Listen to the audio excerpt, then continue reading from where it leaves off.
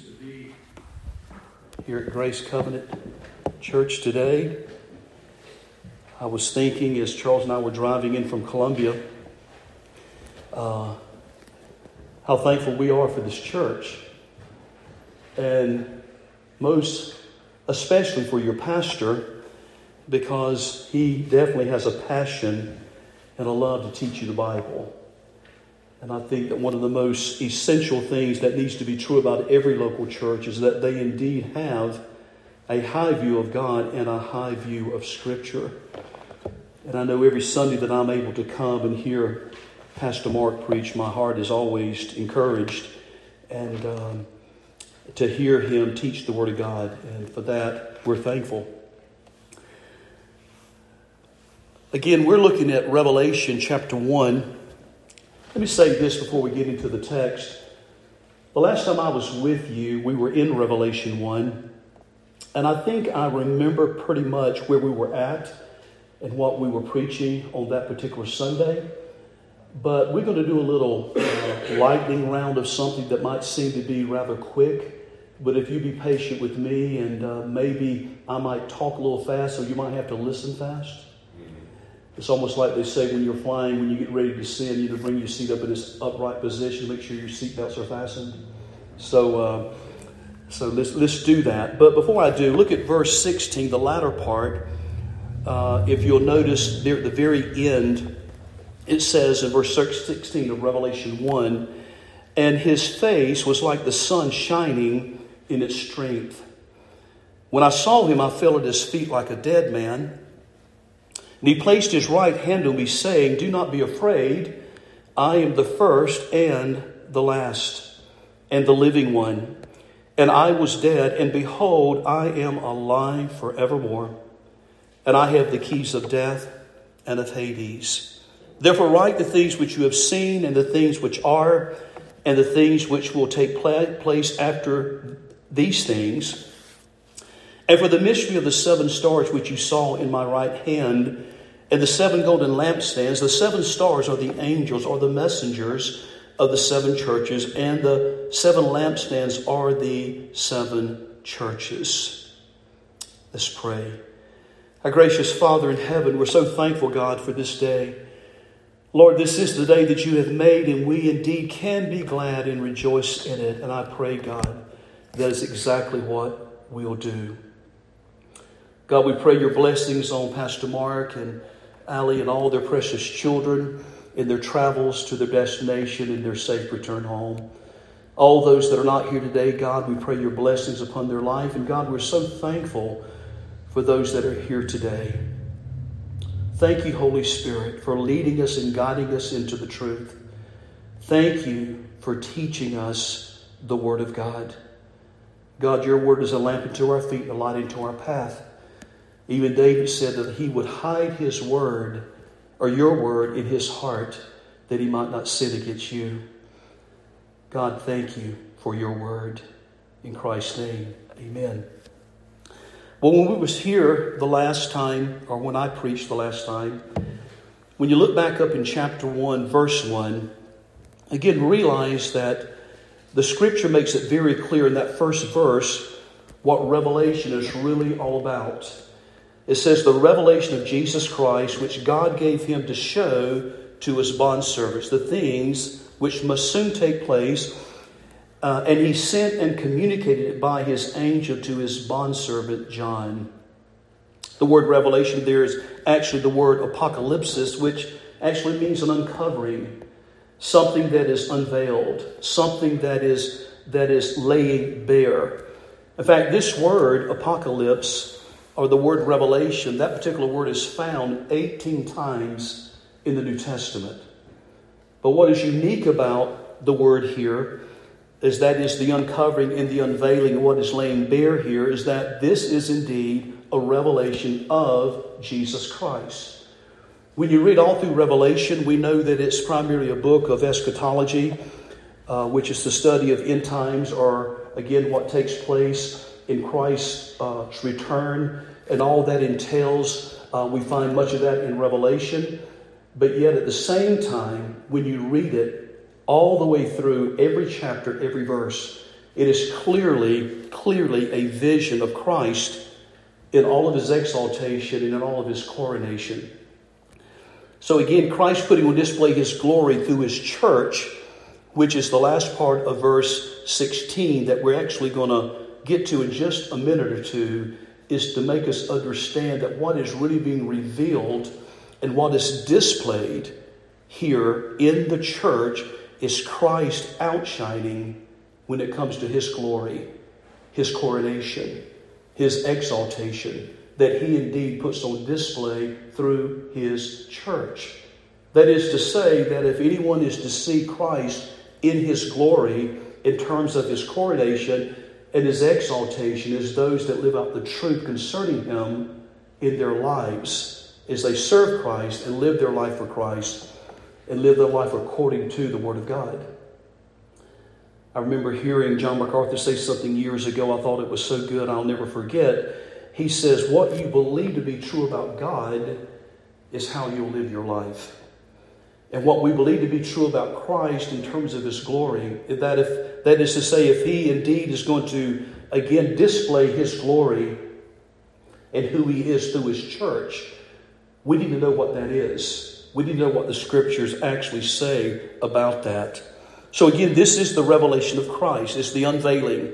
It's the uncovering. It's laying bare the things of Christ in his glory, in his coronation, in his exaltation. So again, essentially, revelation is the unveiling of a person. And that person is Jesus Christ himself.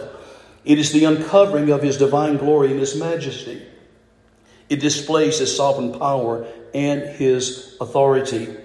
Not only is it of Jesus Christ, as we see there in verse 1, that this revelation is of Jesus Christ, but it's also a revelation that comes from Jesus Christ. When you look at verse 5, it says, and from Jesus Christ, the faithful witness, the firstborn of the dead, the ruler of the kings of the earth, to him who loves us and released us from our sins by his blood. So not only is it a revelation of Christ, but it's a revelation from Jesus Christ. And again, the scripture in the last chapter of Revelation makes that clear in chapter 22, verse 16, where Jesus says himself, I, Jesus, have sent my angel to testify to you these things for the churches. I am the root and the descendant of David, the bright morning star. So revelation is of Christ, is from Christ, and it is about Jesus Christ. When you look in verse 8, it tells you, he says this about himself. I am the Alpha and the Omega, says the Lord, who is and who was and who is to come, the Almighty. And then when you look down further into verse 8, that is verse 8, I meant to say verse 5. Look back there with me in a moment, verse 5. The faithful witness, the firstborn of the dead, the ruler of the kings of the earth, to him who loves us and released us from our sins by his blood. And then when you jump on down further in verse 17, and when I saw him, I fell down like a dead man. He placed his right hand on me, saying, don't be afraid, I'm the first and the last. Then verse 18, the living one, I was dead, behold, I'm alive forevermore, and I have the keys of hell and death. All of this is actual things mentioned in Revelation about Christ. So again, we see that clearly, that Revelation preeminently is a revelation of Christ, from Christ, and about Christ. And then when you jump on down into verse 1, it says here to show to us, or which God gave him, the revelation of Jesus Christ, which God gave him. What is interesting there is that the revelation was given to Christ by God. Pretty clear that that's evident there for his perfect, humble, faithful, and holy service. We know what Philippians 2, 8 through 11 says. Pastor Mark has been teaching and preaching through Philippians, so you've heard this. But in this text, God gives us the promise that he would exalt the Son. We know what it says in verse 8. Being found in appearance as a man, he humbled himself by becoming obedient to the point of death, even death on a cross. And for this reason also God highly exalted him and bestowed on him the name which is above every name, so that at the name of Jesus every knee will bow, of those who are in heaven and on earth and under the earth, and that every tongue will confess that Jesus Christ is Lord, to the glory of God the Father. So there's the revelation the Father actually gave the Son. And then it goes on to say, not only, again, he gave it, but to show it to his bondservants. Bondservant there in the Greek is doulos. It simply means those that belong to Christ. It is to say that those that are in Christ are privileged to receive this revelation of Christ, from Christ, about Christ, because you belong to him. Privileged to be blessed to know this because you are indeed his doulos. It literally means that Christ owns you. 1 Corinthians 6:19 says, know ye not that your body is the temple of the Holy Spirit which dwells in you. So therefore glorify God in your body, in your spirit, because you're not your own. You've been bought and paid for with a price. So again, we see that clearly. And then the things which will soon take place, obviously, is that, again, we're going to see things, and of course, I won't be getting into those things that primarily deal with the eschatology part of Revelation, but it is a revealing of those things that will come or will happen in terms of Christ's return and all that entails. And then when you look down onto verse 2, the latter part of verse 1, it also identifies John as Christ's bondservant, John as Christ's doulos. In other words, what's communicated to him by his angel to his bondservant or doulos, John, again, is the same thing that's to be noticed here, that again, to those who belong to Christ, that Christ literally owns and possesses, John identifies himself the same way. The same way. Then verse 2 would testify to the word of God and to the testimony of Jesus Christ, even to all that he saw.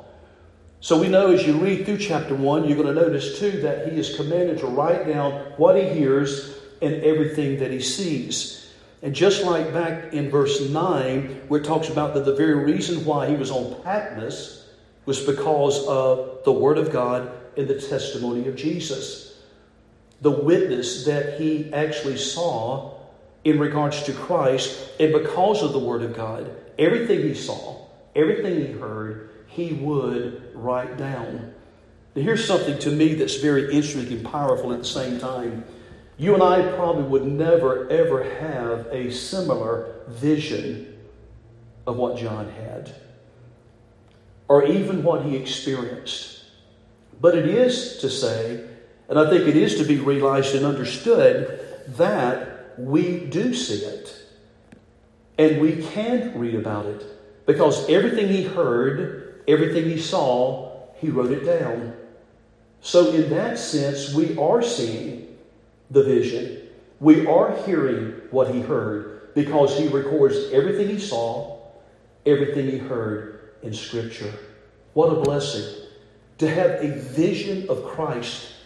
To have a vision of Christ in such a way that we're going to see here in just a few minutes the effects that vision of Christ exalted in his coronation, in his power, in his sovereignty, all that he is, the effect it had on John, which I think in turn, if believed and embraced, as we study this and see this, it should have the same effect upon our lives. Just like John, exactly.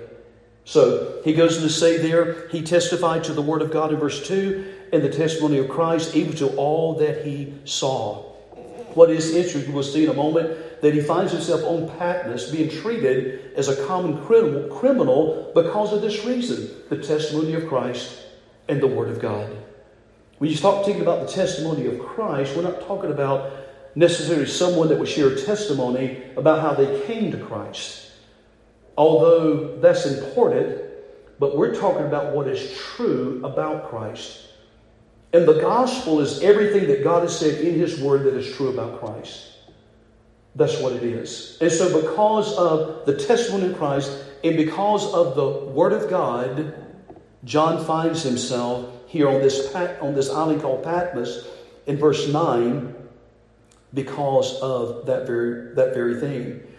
So back here again, just look back with you just a moment, verse 3.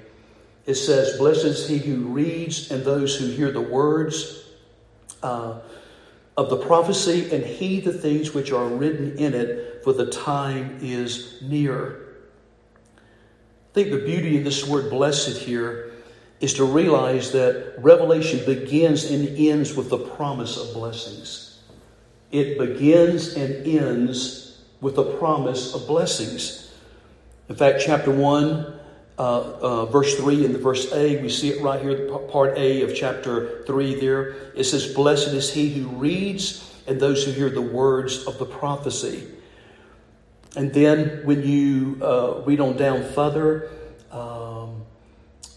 in chapter 14, verse 13, it says, I heard a voice from heaven saying, Right, blessed are the dead who die in the Lord from now on. Yes, says the Spirit, so that they may rest from their labors, for their deeds follow with them.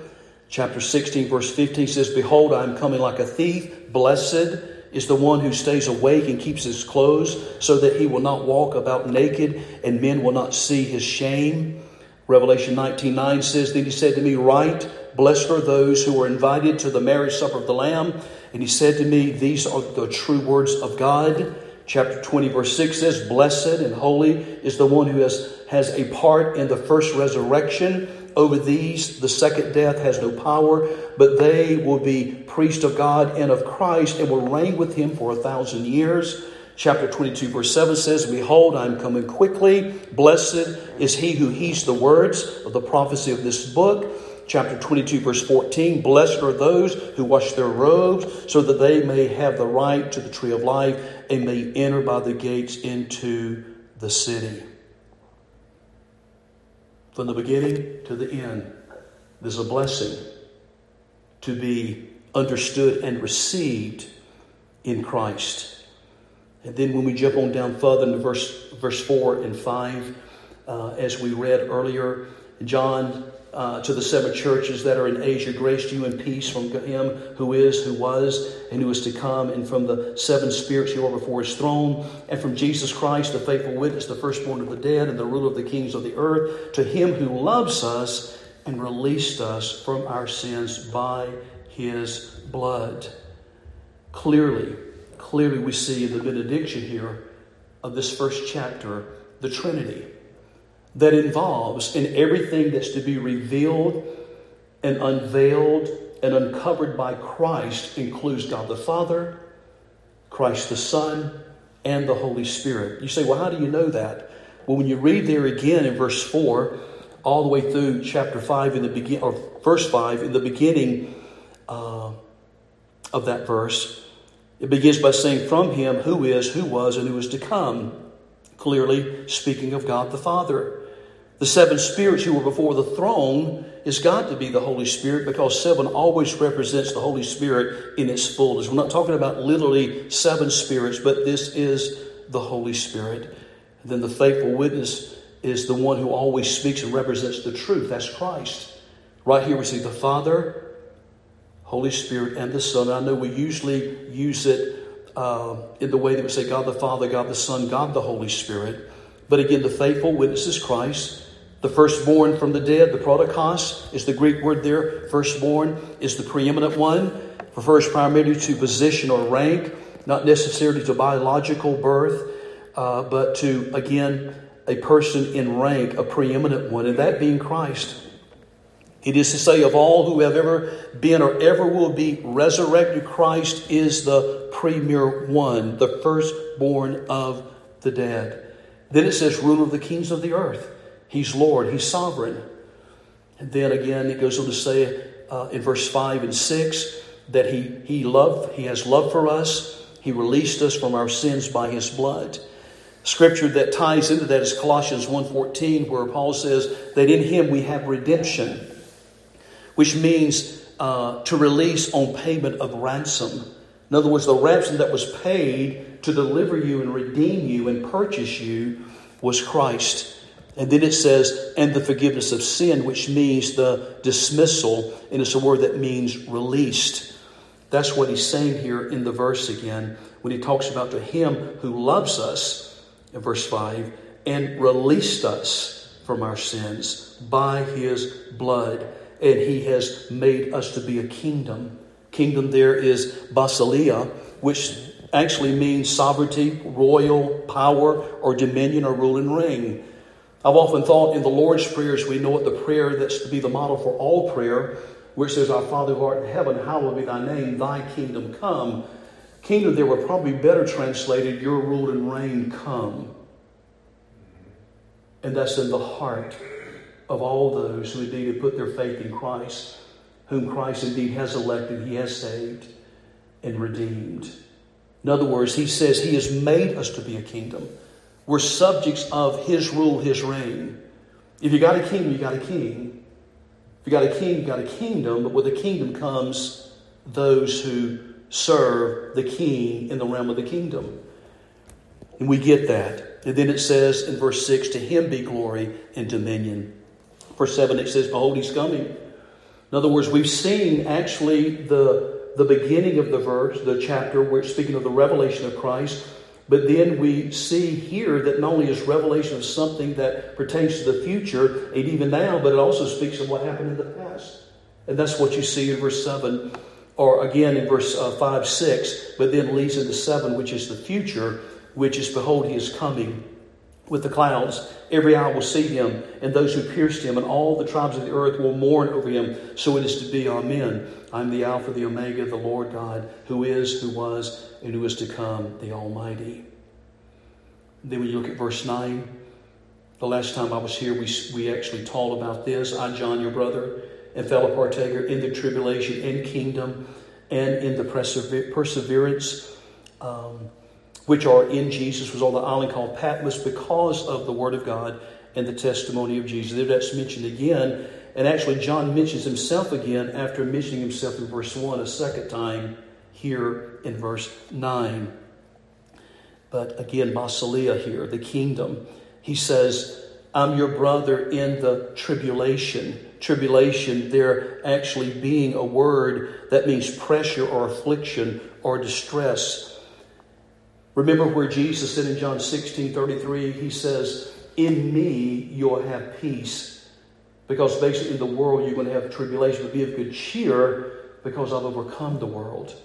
There's that word, which again is translated to mean pressure or affliction or distress. There's kingdom again, but yet there's the word perseverance. And we talked about this much the last time, and I'm just going to briefly say one thing about it. It's a word that actually means to remain under, or to be steadfast is the word perseverance, to remain under, to patiently endure difficulties without giving up. And keep in mind, this is during a time where there was great persecution. People were scattered.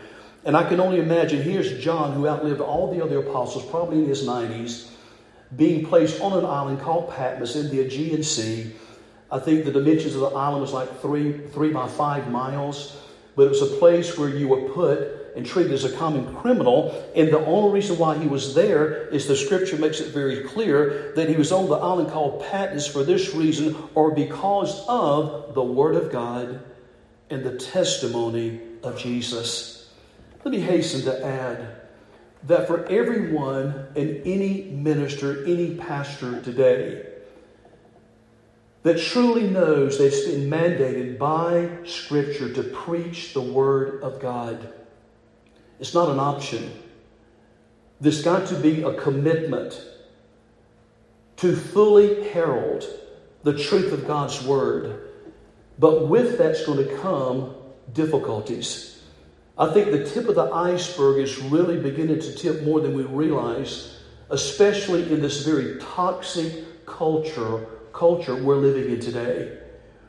That with those who make a bold and courageous step to, again, embrace the truth and live with the truth, and again, do it in such a way that it leaves no room for any doubt what you believe to be true about Christ because of the way you live. In other words, it's not a day to shrink back. It's not a day to be ashamed of Christ. But we need to be bold. We need to be courageous. We need to realize that even Paul, when he was instructing the church in Rome, he said in Romans 1:16, I'm not ashamed of the gospel of Jesus Christ, because it is the power of God unto salvation. I was talking to a cousin of mine recently, and there was a person we both knew way back we were in school together, and this individual passed away. And I asked her, I said, well, I haven't seen him in years since high school, and that's been many years ago for me. But I said, was he a Christian? Oh, I don't know. I don't ask people about those kind of things. I said, really? You don't ask people about Christianity? You don't talk to people about Christ? Well, I just don't figure that's any of my business. People get really offended when you ask them about things like that. And I said, okay. I said, can I ask you a question? Sure. Are you a Christian? Do you know Christ? Have you indeed repented of your sins and placed your faith and trust in Christ? Well, I have. I said, well, I don't know that you have. Because to me, it's very clear that when you are born again and you love Christ, you're not ashamed of the gospel. You're not afraid to ask someone, do you know Christ? I mean, I'm certainly not saying that if you have never done that you're bad or something is really wrong with you. But I think it is something that we really need to consider. Because how is anyone going to know about Christ if we don't live it and behave it and talk about it and talk to people about Christ and share the gospel? I don't know why we find ourselves in a way that we're so ashamed or embarrassed of the gospel. For me, in Columbia, I've done funerals at about all the funeral homes, and once folks know you, they know that you're a pastor, that you might be surprised at the people who pass away that have no church or pastor, no church affiliation, no pastor. And so they'll call me, and if I'm not busy, I'll be glad to help them. People say, well, Dave, how do you do that? You never met the family, you don't know the person that's deceased, how do you do that? I said, it's easy. I just preach the gospel. I said, what greater opportunity than to preach the gospel? I mean, the person that's deceased is not hearing it. Because in order to be saved, as far as knowing that when you pass, you go to heaven, is because you believe the gospel when you got there. Because, listen, when you get there, there's no need for the gospel in heaven because you have to believe it to get there. But then again, if you die separated from Christ and separated from God in eternal damnation in hell, it's going to be need to hear it there because it's too late. You got to hear it now. And so, people say, I don't know how you do that. But again, I said, it's easy for me. What an opportunity to present the gospel, to share the truth. Well, believe it or not, I got to pray with my cousin. Like she finally admitted, I'm just not sure. Well, let's talk about that. And we did. And she prayed. And for that, I'm so thankful. In other words, we're living in a time where, again, we can't draw back. There's no need to be ashamed. There's no need to be embarrassed about Christ. He's our Savior. Revelation reveals who He is, what comes from Him, and what is important to understand what is about Him. And when we understand we serve a risen Savior that alone died for humanity, for all that would believe, He died for them and alone propitiated God's holy anger against sinful man and provided redemption to all those who indeed would believe that. He's the one that became sin, who knew no sin, that we might be made righteous through His righteousness. How can anybody be ashamed about that? How can anybody be reluctant to tell somebody about that? I recall all the times back in the day when I traveled a lot up to New England and had the privilege of working with churches and ministering there. Man, what a place to plant churches. Man, up in New England, Vermont, New Hampshire, Maine, there's such a need for the gospel. And if you've ever done much flying, you know that when you sit beside someone you've never seen before, met before, you're going to strike up a conversation before it's over with. Well, what do you do? So if you're a preacher, when they ask you, what do? What do you tell them? Tell them you're a preacher. You tell them you love the gospel. And you share the good news. I've had people to listen, and I've had people to just say right in my face, I don't want to hear a thing you got to say. Okay, I get that. But at the same time, the power of truth, the power of the gospel. And John says here, and in essence, the perseverance that caused him to endure the difficulties and endure everything that he was experiencing. What happened here, and the reason for that is because of the Word of God and the testimony of Jesus. Then he says in verse 10, I was in the Spirit. That was supernatural. He was outside of himself. He was in something that just pretty much shut down anything that would distract him from being able to clearly hear and see what the Lord was about to show him. And he says, I heard behind me a loud voice like the sound of a trumpet, saying, write in the book what you see, send it to the 7 churches, to Ephesus and to Smyrna and to Pergamum and to Thyatira, Sardis, Philadelphia, and Laodicea. And that's what he did. So when you read on further in verse 12, then I turned to see the voice that was speaking with me. And having turned, I saw 7 golden lampstands. In the middle of the lampstands, I saw one like a son of man, clothed in a robe, reaching to the feet. Girded across his chest was a golden sash. His head and his hair were white like wool, like snow, and his eyes were like a flame of fire. His feet were like burnished bronze when it has been made to glow in a furnace. And his voice was like the sound of many waters. In his right hand he held 7 stars, and out of his mouth came a sharp 2-edged sword, and his face was like the sun shining in its strength. Right here we see pretty much 7 very vivid, graphic pictures of what Christ is presently doing in this church. Because when you look back up in verse 13, it says, in the middle of the lampstand, and we preached on this way back when we were here in this particular verse, in the middle of the lampstand, that's Christ, I saw one like a son of man. And we found in verse 20, it tells us clearly what the lampstand is. It says that the lampstands are the 7 churches. So that's a picture of the church. And what it shows there is Christ is the Lord in his church. And if you remember, we saw clearly in Matthew 16:18, Jesus said, I will build my church, and the gates of hell will not prevail against it. Don't second guess it. Don't hesitate. Don't vacillate. Don't equivocate. Know and never doubt Jesus Christ is presently building his church today in Rock Hill, right here through Grace Covenant Church. And we pray and continue to pray that as he does that, this church will be blessed and it will grow and many will reach for the Lord Jesus Christ.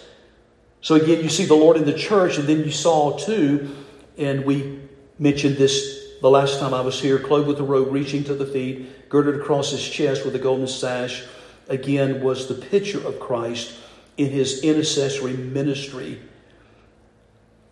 interceding, praying for his church. The Lord interceding for his church, literally praying us into heaven. Literally. The time it took to crucify him and even for Christ to be raised from the dead is short in comparison to know that for over 2,000 years he's been praying for us, interceding for us. You see that all in John 17. Then verse 14, his head and his hair were like wool. Again, was a picture of the Lord purifying his church, refining his church, sanctifying his church, growing his church, maturing his church. Then 15, again, says his voice was like the sound of many waters. There's the Lord's voice of authority to his church. He speaks authoritatively to his church. How do we know that? We receive that through the Word of God. Then in 16, the beginning of verse 16, it says, and in his right hand he held 7 stars. That is absolutely the Lord controlling his church. The Lord holds these men, these pastors, these ministers, these messengers, whether it's Pastor Mark, whether it's Pastor Charles, myself, any man of God that's called of God to preach the Word of God. It is to say that the Lord actually holds these men in his right hand. He's in control. The Spirit-filled life is a life that is controlled by the Lord. Be being kept filled is what Paul said in Ephesians 5, which means coming under the control of the Holy Spirit. And that's the picture here. Being held by Christ, He controls His church. And the reason why He controls it, because it's His. And if it's His, He can control it. He belongs to Him. It's His church. So the Lord holds these men in His right hand, the place of strictest accountability, strongest protection, and the most strategic usefulness. It's what is seen here. The word hold indicates keeping all of something in one's hand. It is to say that the man of God, they are directly answerable to and completely controlled by Christ, who holds them in His hand. Christ alone has chosen them, and He uses them as it pleases Himself. And then it says also that out of His mouth came a sharp two-edged sword, which is a picture of the Lord guarding and protecting His church from error, from those things that are false. And then to 16, as we get ready to close this down, and His face was like the sun shining in its strength. That is, the Lord putting on display His glory through His church. The revelation of Christ, from Christ, about Christ, is to be said that it's His face that was like the sun shining in its strength. This is John's final detail about the appearance of Christ in Revelation chapter 1, verse 16. John's vision of Christ, again, is in all of His exaltation, all of His coronation, reaches its climax in this description of the radiant glory that is evident on His face. The glory of God through Christ shines in and through His church, putting on display and reflecting His glory to the world. Well, how does this happen? When you look back at the verse in 2 Corinthians 4:6, we know what it says. It says, "For God who said, 'Light shall shine out of darkness,' is the one who is shown in our hearts to give the light of the knowledge of the glory of God in the face of Christ." In the face of Christ. Salvation is as much a work of God in His sovereignty as it is in creation. Paul uses the likeness of creation to explain salvation in 2 Corinthians 5:17. Therefore, if any man is in Christ, what? He's a new creation. Old things are passed away. All things have become new. Paul also uses a correlation for salvation taken from the creation of the physical world, showing that the same God who said, "Light shall shine out of darkness," in Genesis 1:3, said in 2 Corinthians 4:6, is the one who is shown in our hearts. The same God who caused light to be in the universe is the same God that causes light to be in the heart of the believer. Darkness grips the heart of the non-believer until God causes His light of the gospel to shine in the heart. So at salvation, sinners receive what? The light of the knowledge of the glory of God in the face of Christ. God shines the light into sin-darkened hearts through the proclamation of the truth concerning Christ. That brings true knowledge of who Christ is, and that is the glory of God that shines in His face. As I said earlier, the gospel is what God has said to be true about Christ. Everything we have just read, everything that we've gone through rather quickly, has everything to do what is of Christ, what is from Christ, and what is about Christ. This whole chapter deals with Christ. Christ high lifted up. Christ seated at the right hand of God in heaven. I've got to share another quick story here. I remember one time I was doing a funeral years ago for a man that served Christ faithfully. He was a deacon in his church, and he passed away at a rather old age. He was like in his 90s, which was wonderful. Great longevity there. But I remember when I was reading in Acts 6 and 7, as I was praying about the service, how that even Stephen, although, again, I know it doesn't say they were actually deacons, but they did serve. They waited on the tables that the apostles were having to do that took them away from prayer and the study of the Word. But Stephen was mightily used of God in the first century church. And when he preached the message that was so powerful, the gospel that was true about Christ, again, using the Old Testament and using all these truths that would, again, bring to bear upon hearts and minds the truth about Christ, there were people that became so infuriated about it. You know what happened is that they were so angry, they came on him with gnashing of teeth. It's almost like to say they were so angry that they wanted to bite him. Have you ever been so angry with somebody you wanted to bite them? My mom said I had a habit of doing that when I was a baby, but she broke me of it. But they did.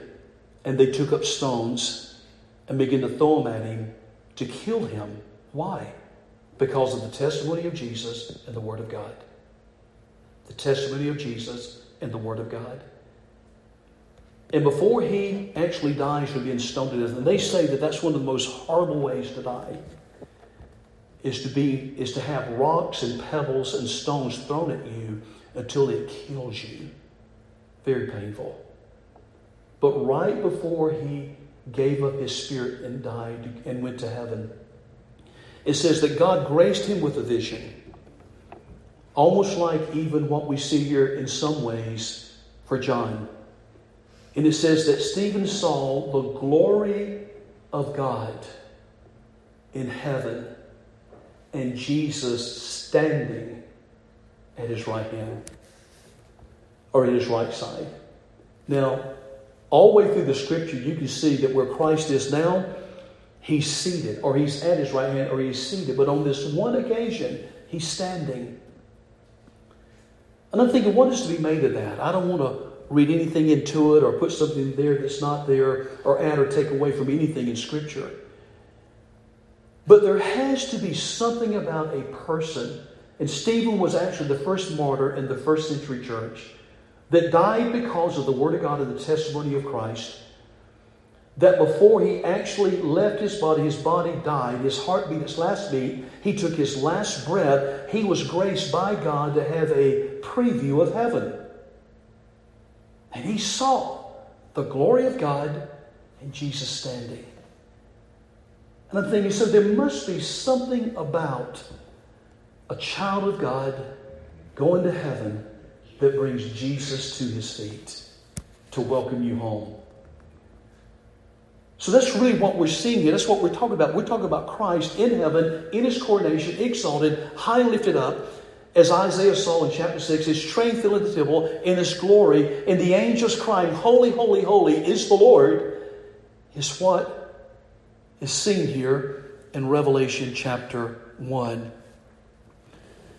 So in this powerful text about Paul here that we're seeing there in 2 Corinthians 4, it is the glory of God that shines in his face, Christ's face.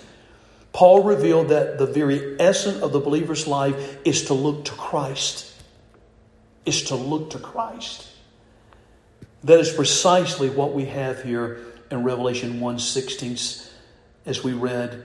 If we believe that this is Christ putting on display his glory in and through his church, we should live our lives for his glory. When we come to the end of our lives, all that will really matter is an affirmative answer to this important question. And it's this: did we live our lives for the glory of Christ? If we fail to live for Christ, we have wasted our lives upon earth. But if we seek Christ's glory, our lives will have been well spent and lived to the fullness. So only in the pursuit of the glory of Christ will our lives count for time and eternity. Christ's face shining, displaying and reflecting his glory in and through his church is seen in all that was preceded there. Christ in the middle of the lampstand, building, empowering, advancing his church. Christ interceding for his church. Christ purifying his church. Christ speaking authoritatively to his church. Christ controlling his church. Christ protecting his church is all to do with putting on display his glory in and through his church. So this is Him putting on display His glory.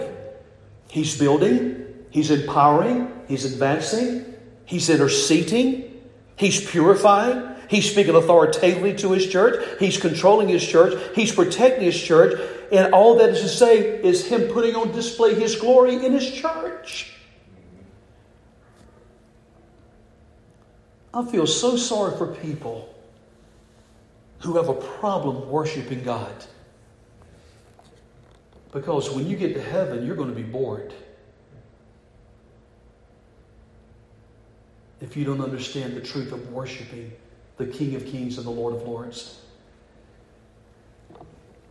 Again, John says, when I saw Him, I fell at His feet. There's humility. There's a repentant heart. What is it? What is it with people that live to talk about seeing Jesus? And it's just like watching a movie. John saw Him, and he fell down like a dead man. When you encounter the King of Glory, that is something that almost is impossible to communicate in words that would be adequate. I've never seen Jesus. Have you? I do look forward to the day that I do see Him. Can you imagine that?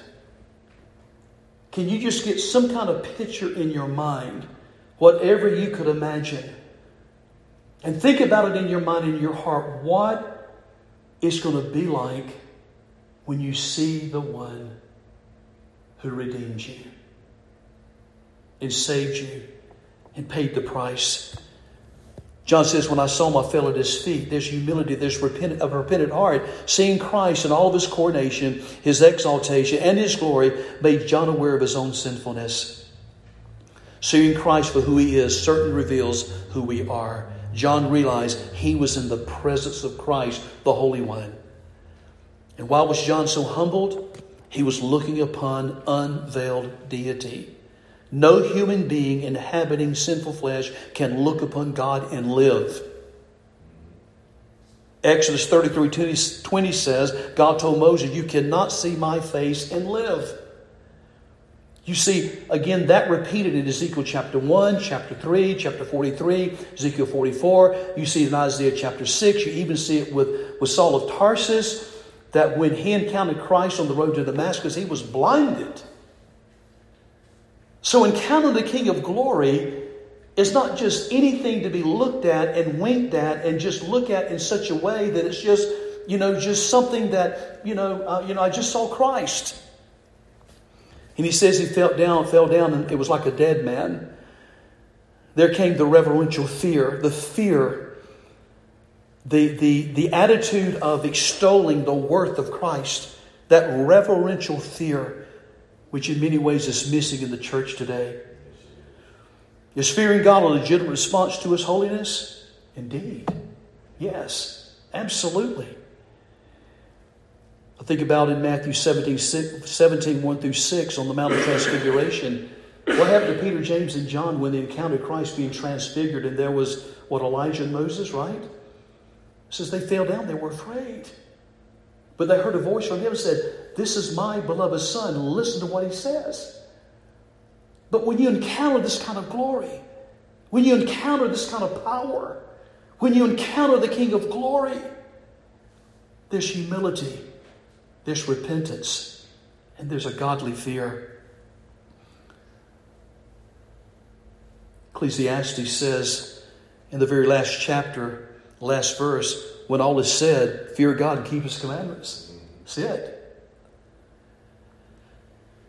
Then that reassuring peace that John experiences when Christ laid His right hand upon him.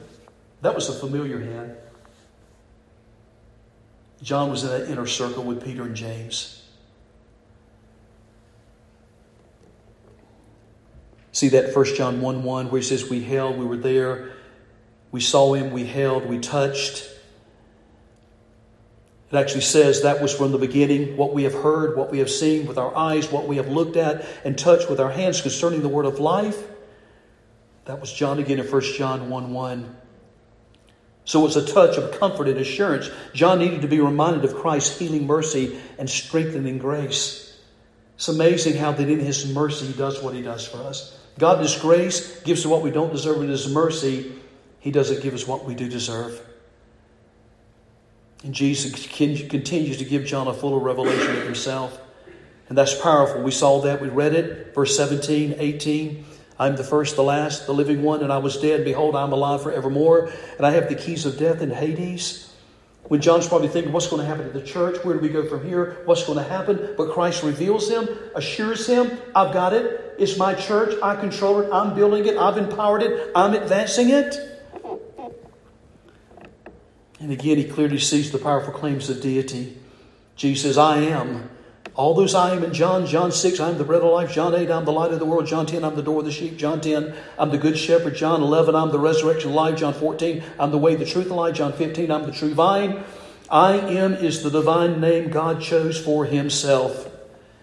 It signifies His eternality, His self-sufficiency, and His gracious redemption. Yahweh is God's name, the Lord's name. Exodus 3, verse 14. And now Jesus takes this divine name, Himself, to identify Himself. Make no doubt about it, Jesus claims to be God, the first and the last. Jesus claims to be the first and last. There's another claim for deity.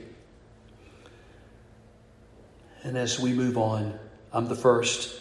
Christ lays claim on eternal preexistence. Christ claims to have existed from eternity past. And because Jesus is the first, it is to say He is always previous. Jesus Christ said that He looked forward to being with God where He was before He came.